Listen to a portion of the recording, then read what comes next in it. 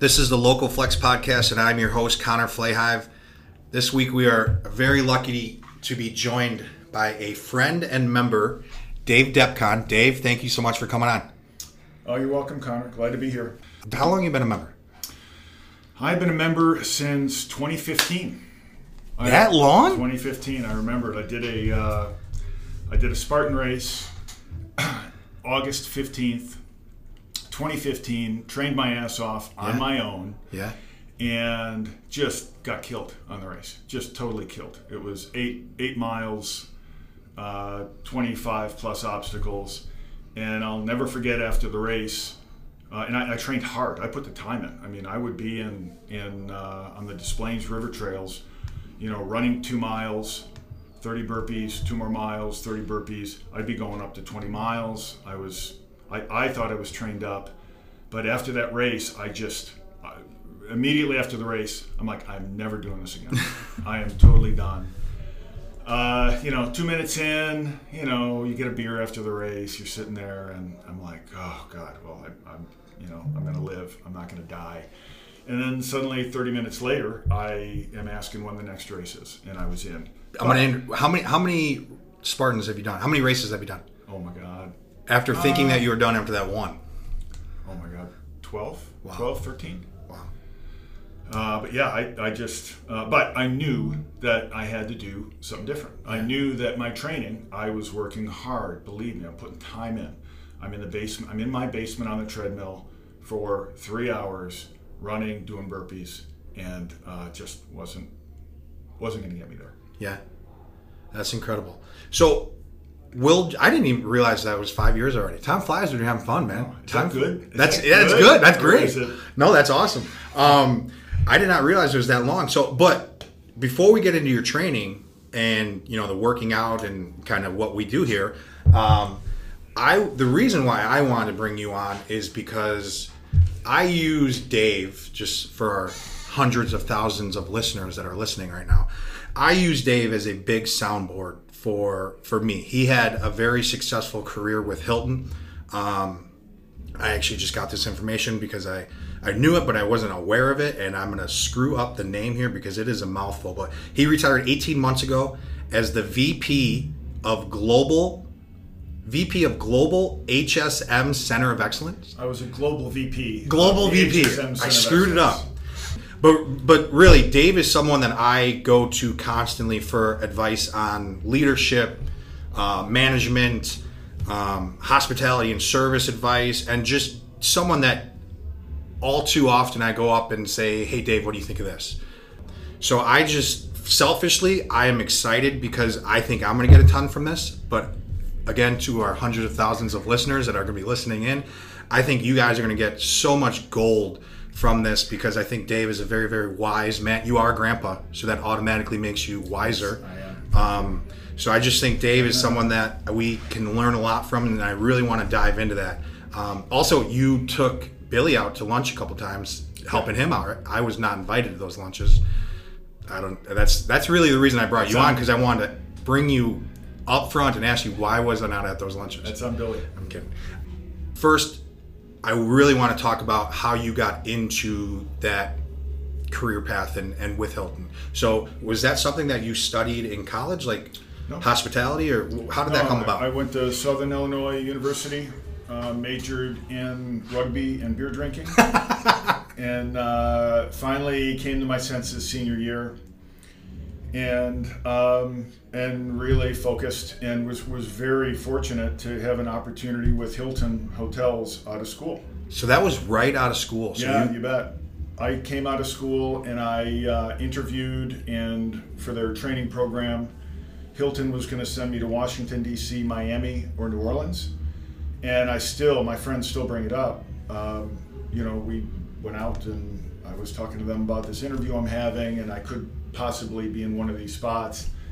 And, to my face, they're all like, oh yeah, that's really great. But behind my back, they're like, this guy is never leaving Wheeling, Illinois. He is here, he ain't going. And then a week later, I got the job, and I drove out to Washington, D.C. in my car. I had blankets, a stereo, 2 suits, and that was it.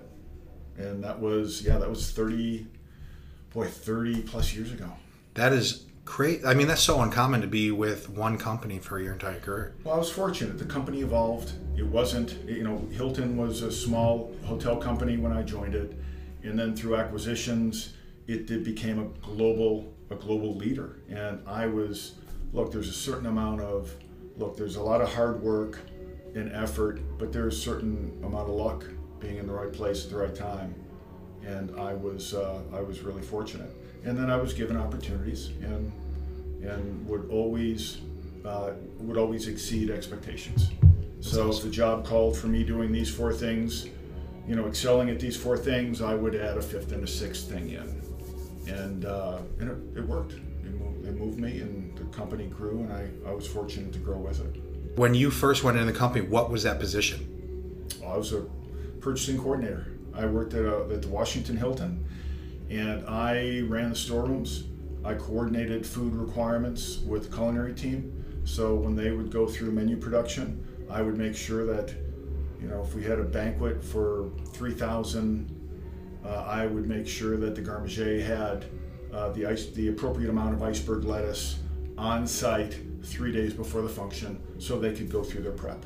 And I would do this same thing with the saucier and the butcher shop. But it really was starting at the beginning. I ran storerooms, I oversaw receiving, and I was really fortunate. I did that for 6 months, and again, I exceeded expectations.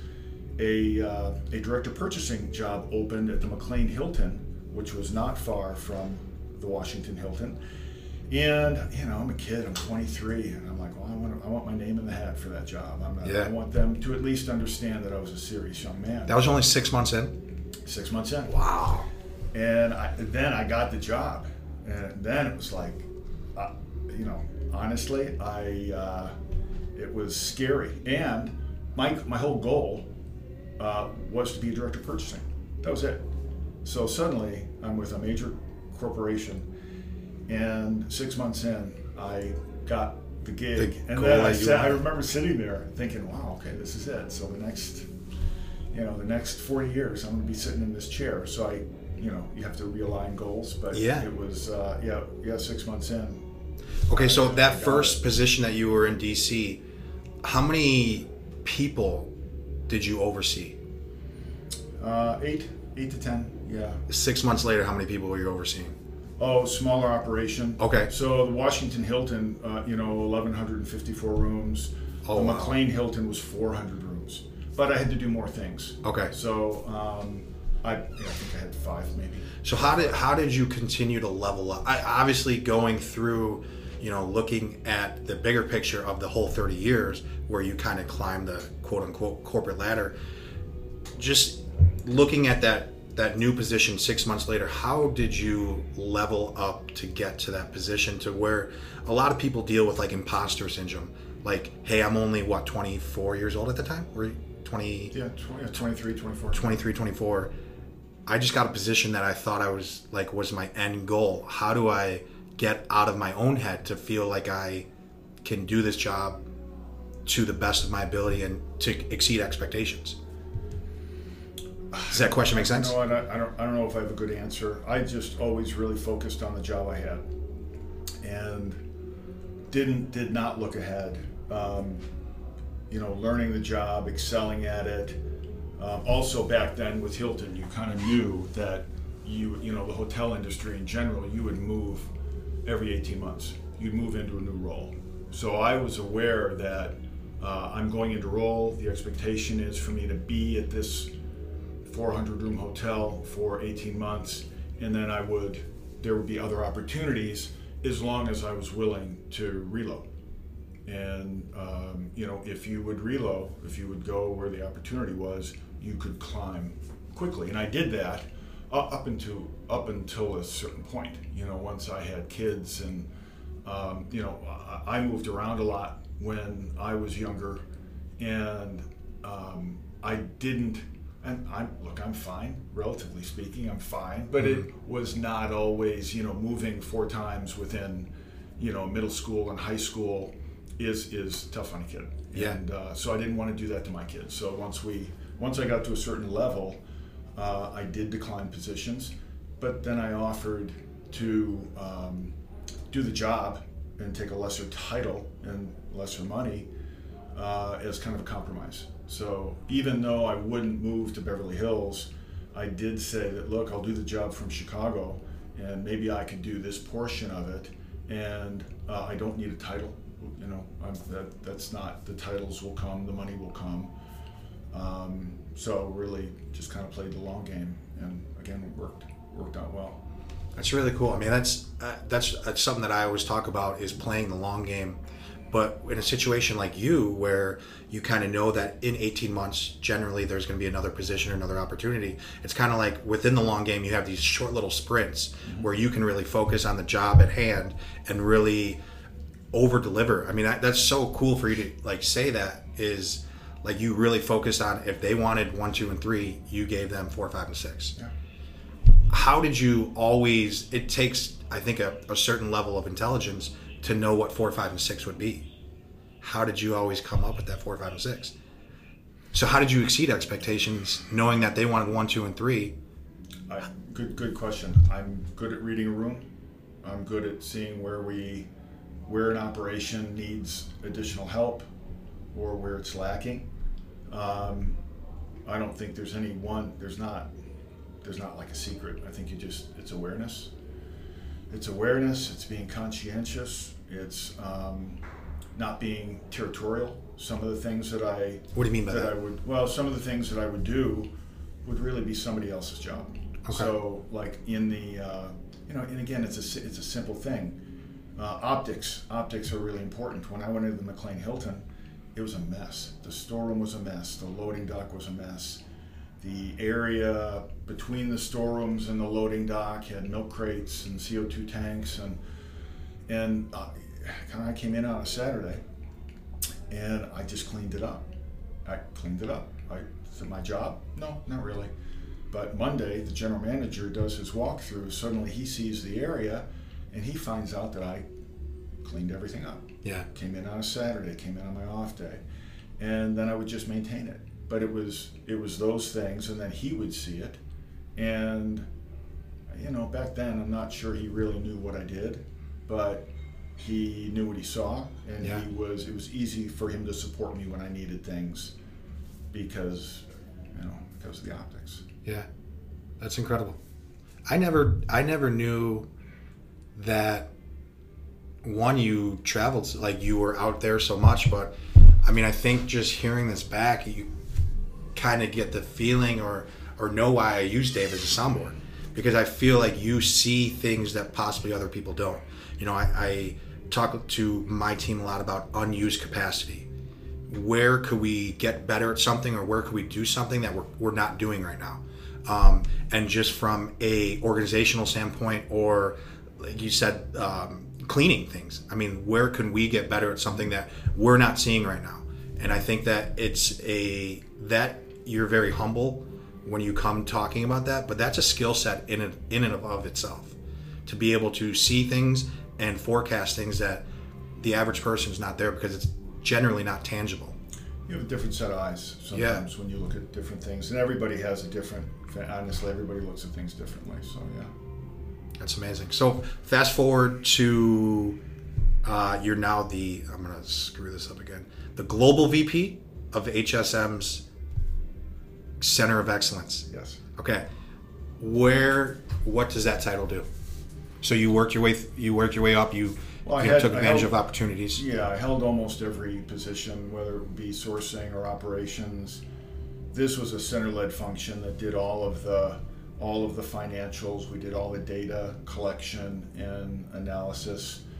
We did a monthly business review. We prepare all the metrics and post metrics. We ran all of the bids for the sourcing team. We had a help desk. Mm-hmm. So any one of the 8,000 hotels could. 80,000, you said? 8,000. Yeah, 8,000 could call in and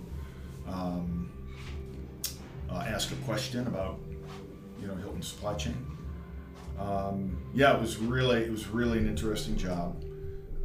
It was a module that I actually had built up. It wasn't pre-existing. So I went in. I had to hire all the people, build the processes. Yeah, it was a great challenge. It was a great challenge. It was very. So I did travel for work. I tried not to travel when the kids were young, but when they got older, I did travel a little bit more. But that travel ended up, I was in Washington, D.C. almost every week for roughly the final 2.5 years with Hilton. And it, honestly, 30 plus years of corporate life is plenty. Yeah. And it just got to the point where it was, I had experienced loss in my life, and then was on a plane, early Monday morning, and I would get home Thursday night, and I'd be in a hotel room all week. It just wasn't a life I wanted to keep leading. Yeah. And so I was really fortunate. It was really hard because I did leave a lot of really great people and really enjoyed it. But it just got to the point where I, financially, I can not work, and I have other things. Work didn't define me. Yeah. I'm a father, grandfather, did some coaching, and I've got enough in my life where I don't have to work to, feel fulfilled. How difficult was the decision to retire, though? I know you're saying you have so many other fulfilling things in life, but obviously, honestly, it wasn't. So it wasn't. I just went through a period where, and my history. My mom passed, my wife passed, I had an uncle who really raised me passed, best friend from high school passed. So it was like, you go through life and I really hadn't experienced it, and suddenly within 2 years, I have people in my top 5. Yeah. And they're gone, and it again, the corporate life is not easy. It is a lot of there are a lot of it's corporate life. Yeah. So it just got to the point where it wasn't the life I wanted ultimately. Yeah, it wasn't. No, God, it wasn't hard. Are you kidding me? I retired. I went up to the UP for 90 days. Up in the UP there, eh? I did. I cleared brush. I grew a big, beautiful beard, and I liked it. I still like it. Yeah. It's amazing to me. I'm 33, so I'm pretty young. But I hate you. It's amazing that we're going to be coming up on 10 years in April for the gym, and it's amazing how you can just push so hard and just like you take advantage of every opportunity. You had to relocate many times and all that stuff, where you're pushing so hard to climb that ladder for 30 years, and then certain things happen and it kind of readjusts your priority list, and then it literally comes to an end. But I think the main thing is, before we break this topic, is I want to talk about, obviously you are an avid listener of the Local Flex podcast, am I correct, Dave? Oh yeah.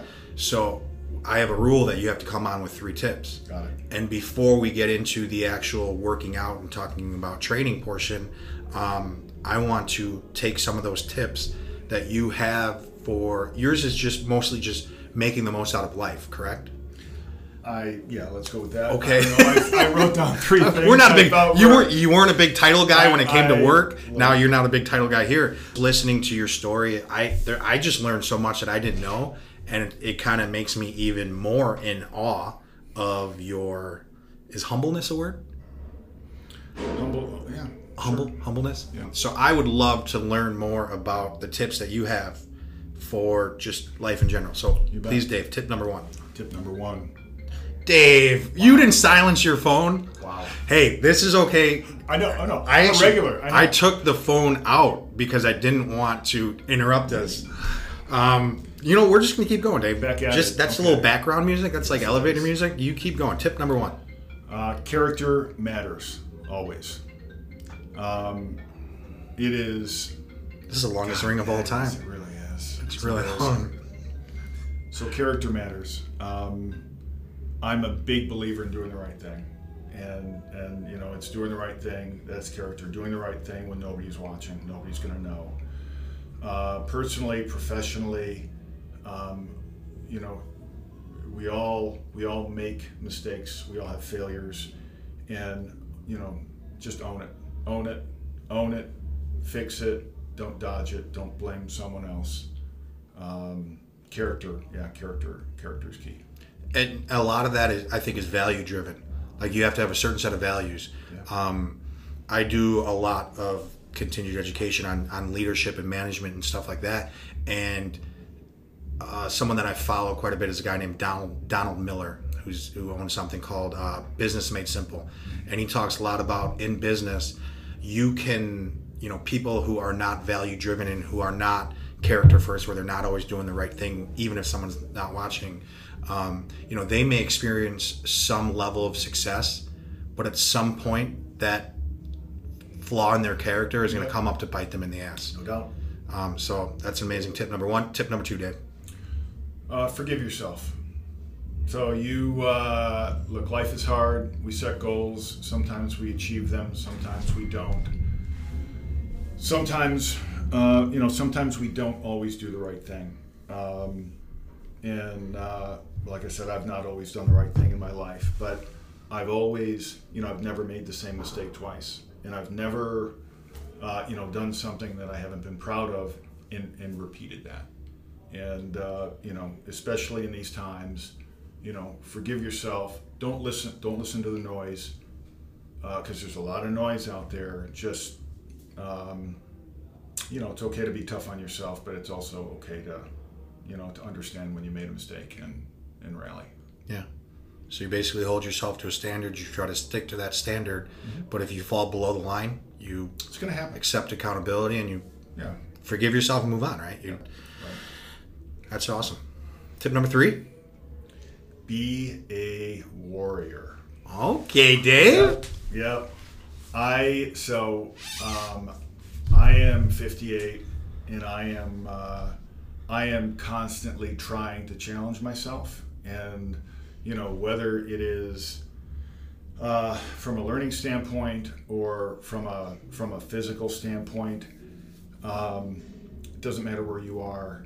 You need a challenge. You should put it out there, and you should tell people. And I'll never forget, I did the worst race I ever did was at Big Bear Lake, California. And it was a Spartan race. It was 15 miles. It was, 35 obstacles. And, going up and training for the race, I was just struggling physically. I had a hamstring problem. I couldn't run as much. So I'm not in top, I'm not at my peak, but I go out, I've got the flight booked. I go out there, the elevation's 10,000 feet. We obviously are not training at elevation here. Yeah. And Big Bear Lake, it's basically a ski lodge. And I know it's impossible to have a race be uphill the whole way, but this race was uphill. Yeah. And I'll just never forget, 3 miles in, I am literally thinking, I can't do this. And I have never, believe me, when I do the race, I'm mentally strong, I'm ready, and I fight through any of the negative. And this one, it was just such a, the elevation, the inclines. So honestly, I'm like within inches of quitting, and then I think, well, yeah, that's good. Let's, everybody at work knows you're out doing this races. Yeah, that's good. Let's just go into the office on Monday and tell them it was too hard. I did 3 miles out of 15. They'll get it. They'll understand. And then, let's go back to the gym, because you guys knew I was doing the race. And let me tell the guys in the gym that I did 3 miles. That's it. I couldn't answer any more than 3 miles. And then lastly, and the one that really got me, are my kids. I got 3 kids, and they, all everything that I talk about, commitment and working hard and perseverance. Yeah, that's all bullshit. Can we say bullshit on the podcast? Dave, we're an explicit podcast. Anyway, go home and tell your kids. Look at your kids and say, yeah, it was too hard. So I finished the race. I mean, it was a grind. It was the hardest, worst race. I still have the T-shirt. I love that T-shirt because it just brings me back to how bad it was. But again, I'm a big believer in, and again, you don't have to sign up for a 15-mile Spartan. You could do a 5K. You could run a mile. You just tell people that you're, but just, wherever you're at in your warrior life, starting warrior, just pick something and commit to it, and then tell people you care about that you're going to do it, and that is really it's really helpful in keeping you focused and making sure you do what you say you're going to do. Step up to the line, right? That's it. That's awesome. I think that is a good transition into a little bit of the training. Yeah. You said you had a great segue. I thought so. Okay, so you started doing Spartan races at what age? Well, let's just do some math. I had to be 52. Yeah, I was at a barbecue. My buddy Barry Budzinski. That's a great name.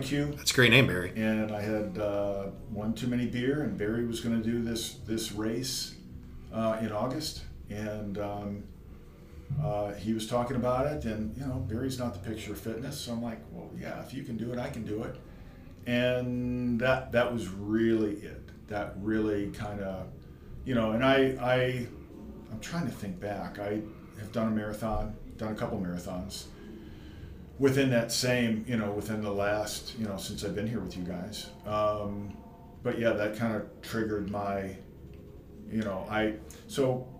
I coached. My daughter played competitive softball, travel softball. My son played travel baseball. And so as I went through my 40s, I coached a lot. So I coached travel and really enjoyed it. Didn't get to work out a lot. And then kind of got to that point after Mary played, her last year was the year she graduated from Maine South. So we played U18. And then I was thinking, what's my deal? What am I going to do? Am I gonna golf? Am I gonna do nothing? Am I just gonna sit on the couch and drink beer? And am I gonna hunt? Am I gonna bike? And the races, whether again the Spartans or distance races, really appeal to me. I like doing it. When I was younger, I always liked the gym, liked to work out. And so that's kind of what I landed on, and that was. So you were basically looking to kind of fill that void of not only time, but also kind of your commitment to something. That's one thing to do, one of them, okay, to kind of fill that void. How the hell did you do 12 of them, and what makes you? Dude, they're fun, man. You are muddy. We did as the gym did the Mudder, and that was so much fun. It's a big challenge. I think everybody in this gym, if we ever do Mudders again, should do the Mudder. And they're very, you do the race, you do what you're comfortable with, and it's a lot of fun. It's a good group activity. It's something to train toward. But I just love it, man. I just really enjoy the challenge and you got rope climbs, you got monkey bars, you got it's just really, I just really like it. It's badass. It's a really good challenge. Yeah. It is. Then you feel super accomplished after. You do. Yeah.